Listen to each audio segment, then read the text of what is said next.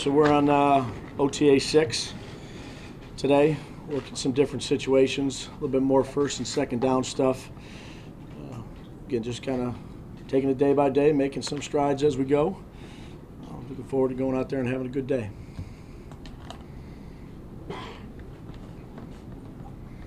All right, we good? Tavon good. Look how you left when we were at last week. He's in a red jersey. Yeah, he'll be in a red jersey today, along with some of the other guys. I'd say this with the red jersey guys, they're all making progress, taking it day by day, but they're all doing a good job of doing the rehab that they need to do, with whatever that's required of them. Any long-term training camp concerns with him? Whatever happened? No, I don't think there's really any.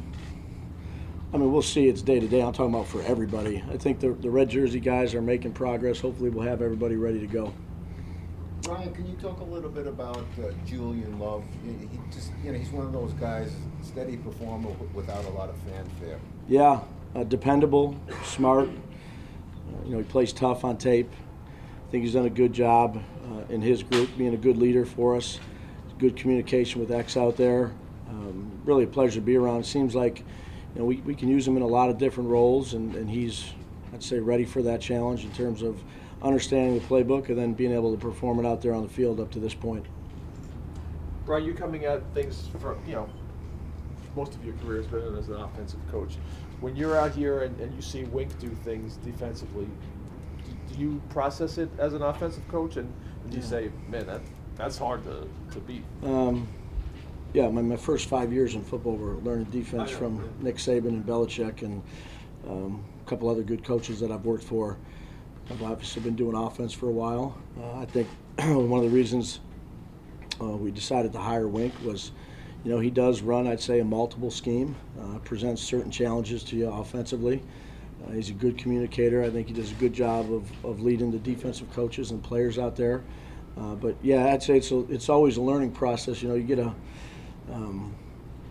appreciation for the players. You're running a system and you're installing it, and those guys, this is tough. And then I'm trying to make sure I'm up to speed on all the defensive stuff and what we call it and why we do certain things, as well as the kicking game.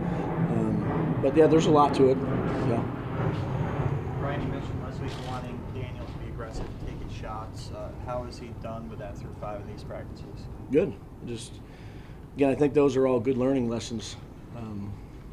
Can he fit in that window? Can he move the safety with his eyes? Can he anticipate where a receiver is going to be based on the choice that the receiver has? That's going to be all the way through, the rest of these OTAs and through training camp.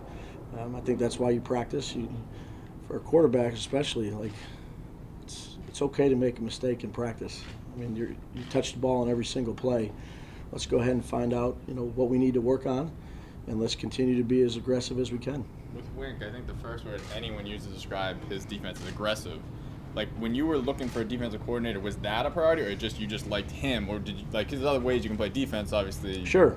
Was it his style one that really appealed to you? Yeah, I'd say that one, he did a good job in the interview. Two, his system is difficult to prepare for as an offensive coach. So again, there's got to be a good meld of personalities and a lot of other things that go into it. But certainly his defenses.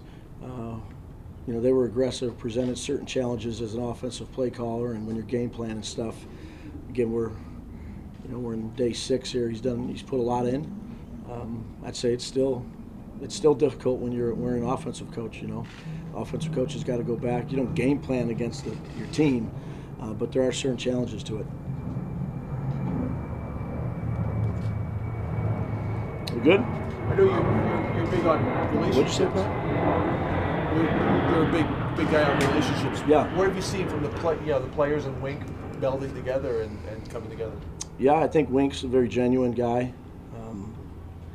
I'd say this: the first day that he stood in front of the defense, I was in that meeting, and it was pretty quiet. He was the guy that was talking most of the time, but I'd say he encouraged his input and a good give and take in there. And now when I go in there, the first 5 minutes, it's like a party for 5 minutes. Everybody's talking, laughing, telling stories. So I think he's done a good job of loosening those guys up. But we got to go a long way to go with those guys. As a first-time head coach, you can pick pick who you want on your staff, and the dynamics of it, and to bring in a big personality like that. Some first-time head coaches might say, I don't want to, he may be too much of a personality. You obviously weren't afraid of that at all. No, I think that that's the job of a leader, is to be able to lead and communicate and build relationships with, a lot of good people on your staff. Different people. Some might be a little bit more timid, some might be a little louder. Same thing when you're looking for players. I think if you can develop good relationships and build trust and be a good communicator, that you can deal with anybody. But I'd say, look, when we were hiring a staff, there's a lot of people involved in that.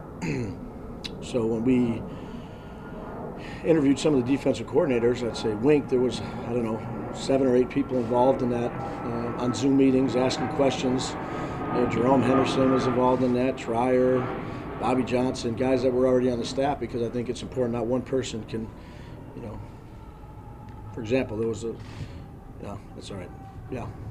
Brian, to this point, what are the most significant things that you've learned about Daniel? He wants to be good, wants to be coached. I'd say he's tough on himself, which is good and bad for a quarterback too, because you got to be able to move on to the next play rather quickly, since you touch the ball on every play.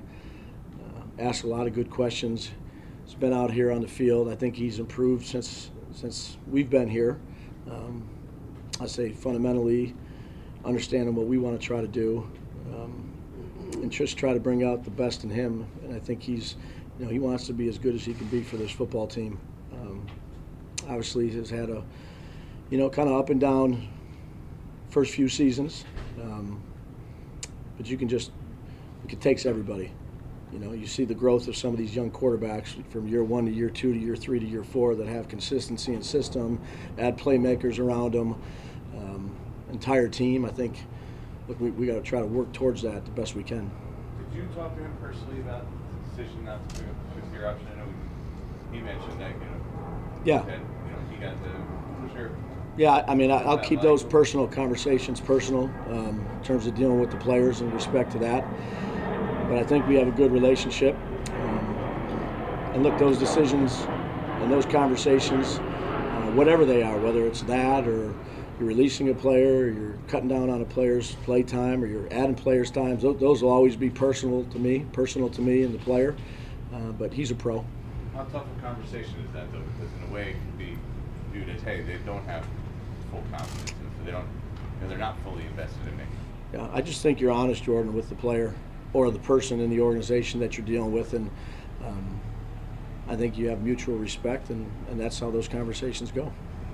I saw that Tom Coughlin was here the other day. Yeah. What's your relationship like with him? I haven't. I've known Coach, obviously, from being in the league for a while. Got to talk to him the other day. Didn't have much of a relationship prior to getting here, but just a tremendous amount of respect for what he's done as a coach and as a man. The foundation that he represents. Going through some tough times right now, and just got a ton of respect for how he went about his business. A good resource to have, obviously, in the spot that I'm in right now. Anything else? That's why I'm out here 10 minutes early. Can you make it to Raleigh by 7 tonight? I cannot, but go Rangers.